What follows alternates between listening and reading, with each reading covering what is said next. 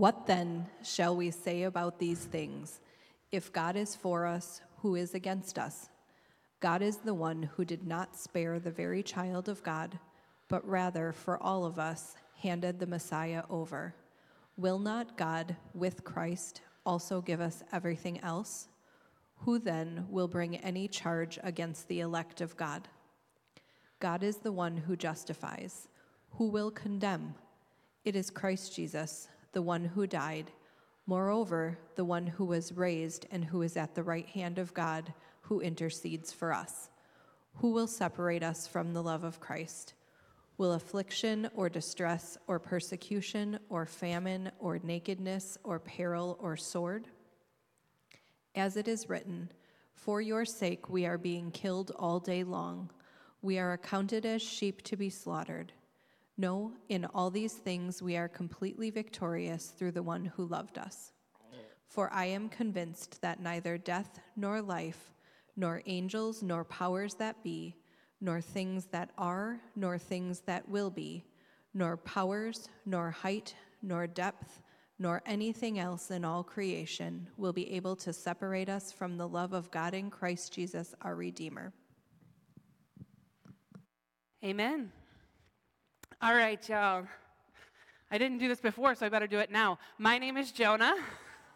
My pronouns are they, them, theirs, and I'm the lead pastor here at Zal. This passage from Romans, Romans can be complicated. Paul can be complicated. I know I do this a lot, but anybody here have complicated feelings about Paul? Extend those complicated feelings to Romans, because Romans has some passages that have certainly been used in troubling ways, right? But man, it's got some bangers. In this short passage, there are two faves. So Cameron, our executive pastor who's not with us today, Cameron's favorite verse in all of Scripture is contained in this short passage. For I'm convinced that neither death nor life, nor angels, nor powers that be, nothing can separate us from the love of God.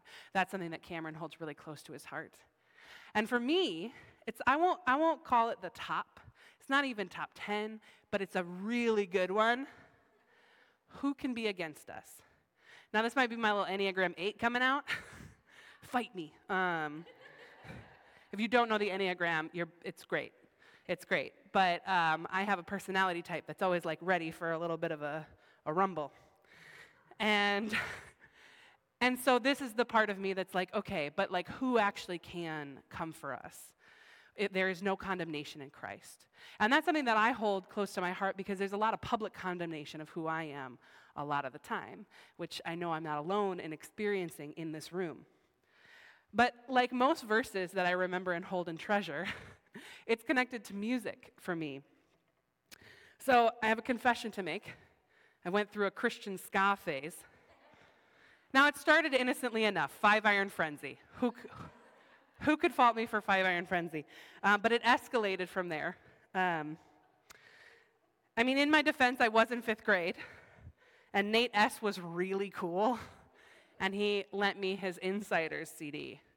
But that led me down a bit of a rabbit hole, and eventually I started listening to the OC Supertones. Now, if you're not following all of this or any of it, it's great. You skipped that phase. You're in a different subculture. You did well for yourself. But for me, my little 11-year-old self is bopping to the trumpets and kicking and punching, because that's the dance that goes with it, and kind of yell singing, everything I touch just falls to pieces. Seems like everyone I help just falls, and how I need someone to make me feel assured. I don't need anyone if you're on my side, Lord. And I say, hey, who can be against me? And then the chorus in the background shouts, no one! And I found it really comforting. Honestly, it appealed to my shame and frustration. I was just about to enter middle school. I had a lot of big feelings and was pretty isolated. And let's be honest, I was a couple years out from Alkaline Trio and Saves the Day and eventually Dashboard Confessional. And those of you who are chuckling in shame right now, we're with me in that. It's a more mainstream emo moment. For the rest of you, again, well done. But I was very deeply uncool in middle school. And eventually in high school, I kind of harnessed that into a punk rock rebellion vibe. But in middle school, I just felt alone. I just felt alone. And so there was something like really comforting about saying, I don't need anyone if God's on my side. I don't need anyone if you're on my side, Lord. And I say, hey, who can be against me? And that would be echoed years later when I was in campus ministry with this kind of like, I don't need anything but Jesus energy, right? Has anybody been in that place? Like, I just want Jesus. There's a song, I just want you. This is like in the Jesus is my boyfriend genre of Christian music. This is the Justin Bieber track. That's like, we could be starving, we could be homeless. No, Bieber? Come on. We all had a Bieber moment. That was collective. Anyway, as long as you love me. But it is this highly individual, who can be against me? Who can be against me? Except that that's not what the scripture says. The scripture doesn't say, who can be against me? The scripture doesn't say, who can be against me?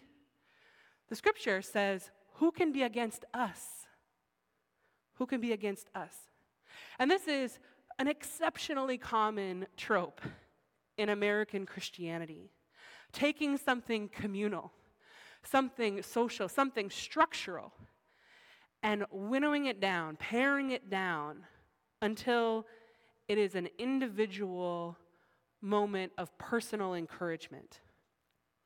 Now, that's not even bad in certain moments, right? Like, we can hold the encouragement of God for our individual selves. There is a blessing in that for each of us.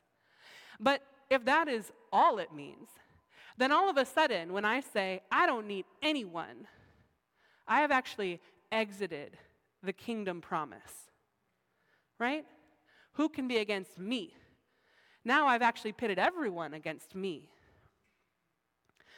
But if we say that God is for us, therefore who can be against us? We start to wonder, who is us? How us can become all of us. How that question can be rhetorically answered, no one is against us because us is all of creation. And there is no one outside of the promises of God.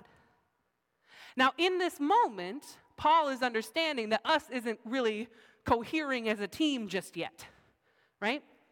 Paul is talking to deeply oppressed people under the threat of violence every day. People called heretics or apostates, violating norms of empire and religious hierarchy. When Paul is talking to the followers of the underground Jesus movement, he's specific about what they're up against. He names affliction, distress, persecution, famine, nakedness, peril, and the sword. And he's also clear about who's perpetrating this violence against them. Powers and principalities, it is most commonly referred to as. This translation calls it the powers that be. And so here we have Paul, understanding that the people of God are actually up against something enormous, something life-threatening, something so overwhelming. And yet, Paul reassures them, who can be against us? God is for us. And what Paul is doing here is asking us to zoom out of this moment. This happens a lot in the scriptures. Our individual Christianity, because it isolates us in our own life narrative, really focuses on how my day is going to turn out, how my life is going to turn out, and then how my eternity is going to turn out. But the scriptures, from beginning to end, are a lot more concerned with all of creation, with all of God's people, with the narrative arc of the cosmos. A lot of the promises in the Hebrew scriptures are not you individually will be saved from this time. It is, don't worry, you might die, but God's people will go on. And that, in that context, was really comforting. Why is it worthless to us now? What about that do we reject now in favor of, well, whatever happens to the other people, I'm saved? This is a sickness woven through American exceptionalist individualism that has infiltrated our church, that has infiltrated our teachings and our communities, that has separated us from the promise of a people united, of a people saved through solidarity and love. Because you might wonder, how is it that God is for us? If God is for us, who can be against us? Well, we can answer that question pretty easily right now. I got a list of people who could be against us, Paul. There's some people who have some ideas. They're trying to draft that into legislation right now. And it can feel really overwhelming.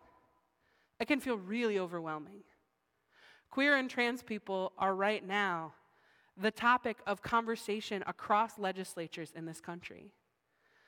Queer and trans people are being turned into tools to divide and oppress. Queer and trans children are very vulnerable right now to this moment where legislators have decided that the way that they can get their cut of the resources is to throw queer and trans children under the bus. And it can feel so overwhelming. There have been times in our history that have been incredibly violent, and so we know that we have the capacities, right? We know where this can go. We know where it is now, which is terrifying, and I think in our bodies, generationally, we remember just how violent it can get. And you layer on more and more intersecting identities of oppression, and it becomes really scary really fast. And so we can be tempted to pull this verse out of context and say, who can be against me? Who can be against me? And yet we are invited back into the us. Who can be against us? We are the beloved children of God. There is no condemnation. And this is one of the things that Paul is really clear about here. No one can condemn you because in Christ Jesus there is no condemnation. And this is the language that's getting thrown around, particularly around gender and sexuality, is of condemnation. And Paul is reminding you, no one has the right. No one has the right to cut you off. Because this is the attempt, right? This is what the in-groups do, is they say, let's narrow the us until it's acceptable. Let's narrow the us until there are fewer of us to compete for resources. And the way we do that is we exile anyone we can categorize as other. Now that is a logic that permeates all kinds of oppression. But we are invited as people of the margins. We are invited as followers of Jesus. We are invited as resistors of empire to remember that the true us here is our createdness. The true us is the cosmos. The true us is connection and solidarity and love. Now, this is a theme of Lent.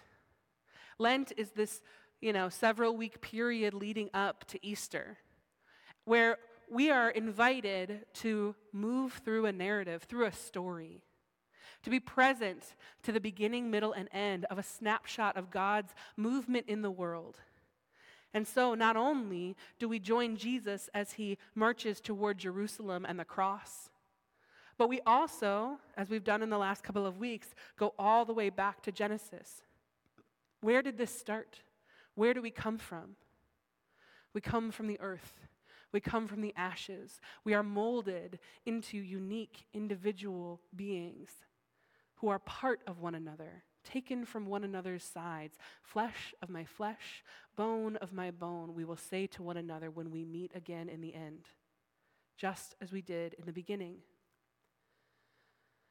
But the second act is getting a little dicey, y'all.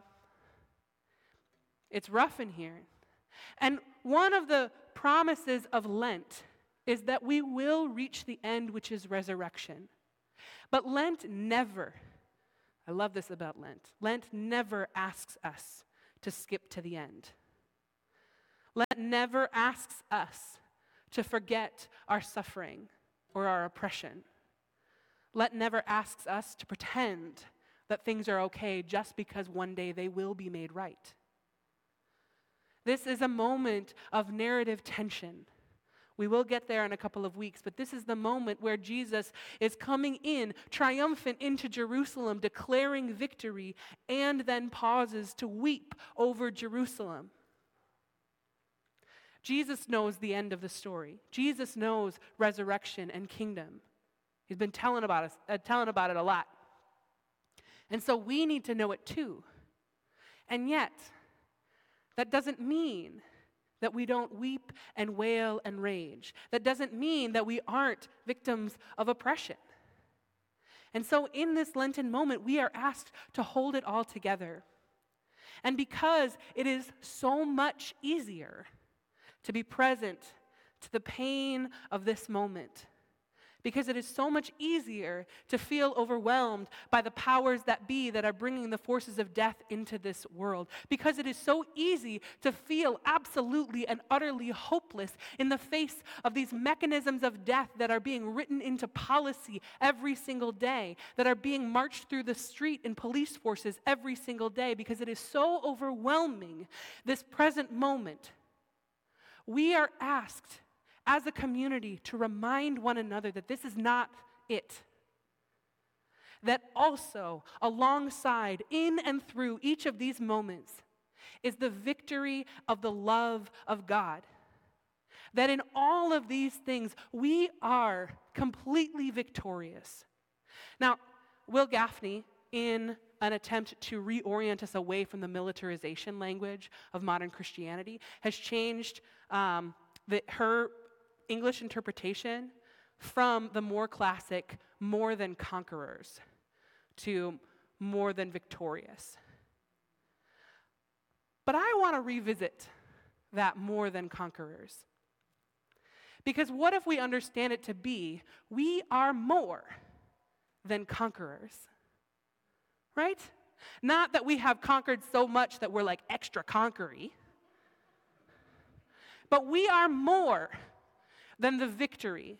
Because one of the sins of the second act of the history of the cosmos is this idea of being against one another. This idea that there is not enough to go around. This idea that we must conquer and colonize. It is such a theme of history. It is one against which many of us are trying to push back. We're trying to undo some of the violence of our forefathers. We are trying to recover from some of the violence of generations of oppression. We are saying conquering, survival is not enough. We actually want more. We want more than what conquering can offer. We want more than what colonization can offer. We want more than what white supremacy can offer. We want to be whole. We want to be healed. We want to be together again. We want to find the us that contains each and every part of me. Each and every part of you held and honored, celebrated, protected, and whole in the context of all of us fighting for one another. And if God is for us, who can be against us? If God is working towards the reconciliation of all things, who can stand in the way forever? If God is bringing life into our bodies and into our communities, then how can the mechanisms of death stand?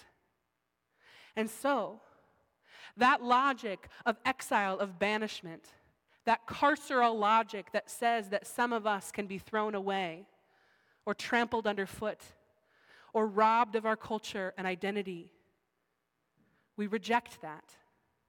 because that is about separation from love. And as Paul reminds us in this moment, nothing can separate us from the love of God. That is the very life breath inside of us. It is the thing that mixed with the earth to bring us into being. And so, neither death nor life, nor angels, nor the powers that be, nor things that are, nor things that will be, nor powers, height, depth, or anything else in all of creation will be able to separate us from the love of God in Jesus Christ, who redeems us. We talked last week about fruit, about rooting ourselves in the ground, about being a forest together, and about bearing the fruit of love. Now, anytime we get into that flowery language of love, it can feel, a little wobbly. But love is solidarity in action. Love is the remembering of who we are. Love is feeling that earth source that made us is contained in all creation, that we are all stardust together. Love remembers that victory is more than conquering, it is healing. Love remembers that it can never be cut off from itself, that we will never be abandoned. We will never be isolated all the way. We will never be completely alone. And so, in these moments where some of us are feeling very persecuted, where some of us are struggling to be the fullness of who we are because of supremacy culture, where some of us are not valued, whose lives are not valued for the true beauty that they contain, we hold as well a collective memory. A memory of where we come from, where we are going, and what the victory of love feels like, looks like, tastes like. Now, these little pep talks, they only come when we need them. The scriptures offer us this encouragement, not just because it's nice, but because we need it. And we need it not just because we're having a rough day, but because it's really hard to be alive in a world of empire and oppression. One of the accompanying texts in today's readings that we didn't get a chance to touch on directly, Jesus is offering kind of a warning and lament, saying when stuff goes down, it's going to be really rough. Pray that it's not winter. Flee to the mountains. And he says, woe to those who are pregnant or nursing, which is not a curse, but a lament, an acknowledgement that there are some who are more vulnerable to oppression and empire. And we know in our communities that marginalization can be layers on layers on layers. But we also know from the God who comes first and foremost to and through the margins that there is hope and more than victory there. And that actually it is to the margins that we flee. And so in those moments where you are feeling under attack, in those moments where your loved ones are under attack, in those moments where it feels like the powers that be have got it all on lock, know that it is actually your disjointing from empire. That is the indication that you are more connected to love. That is the reminder that you are one of the entry points of love into the universe. Because if empire has discarded you in any way, then the one there holding the pieces is God and God's love. If empire is fighting for your identity, and I want you to know this about any identity you hold that is privileged, there is a war. There is a war for you between love and power and the powers that be. But the parts of you that empire has tried to lay aside, those parts are held exclusively then by God, by love. And so we flee to the margins. We flee to our own marginalized identity to remember that those pieces that don't fit into empire, those are the keys to the kingdom. Those are the blueprints for the world that we are building in the love of God. And nothing can separate us from that promise. Will you pray with me? Good and holy God, you know that we all toil and suffer and struggle. Your scriptures tell us that men toil in the earth. We know that even in our privilege, we are caught up in a world not meant for thriving. And yet, you give us keys to the kingdom, those pieces that don't fit neatly into empire, those promises of your love that show up in many and different ways. God, may we hold closely to those things. God, may we remember that we are a body, we are a people, we are yours and we belong to one another. And it is in solidarity and love that we will never be cut off, that we will never be condemned. God, your promise extends to each and every one of us. May we gather in our kin, starting with those who are the most vulnerable, but extending throughout the whole cosmos until we are healed, more than conquerors, made new in your love. Amen.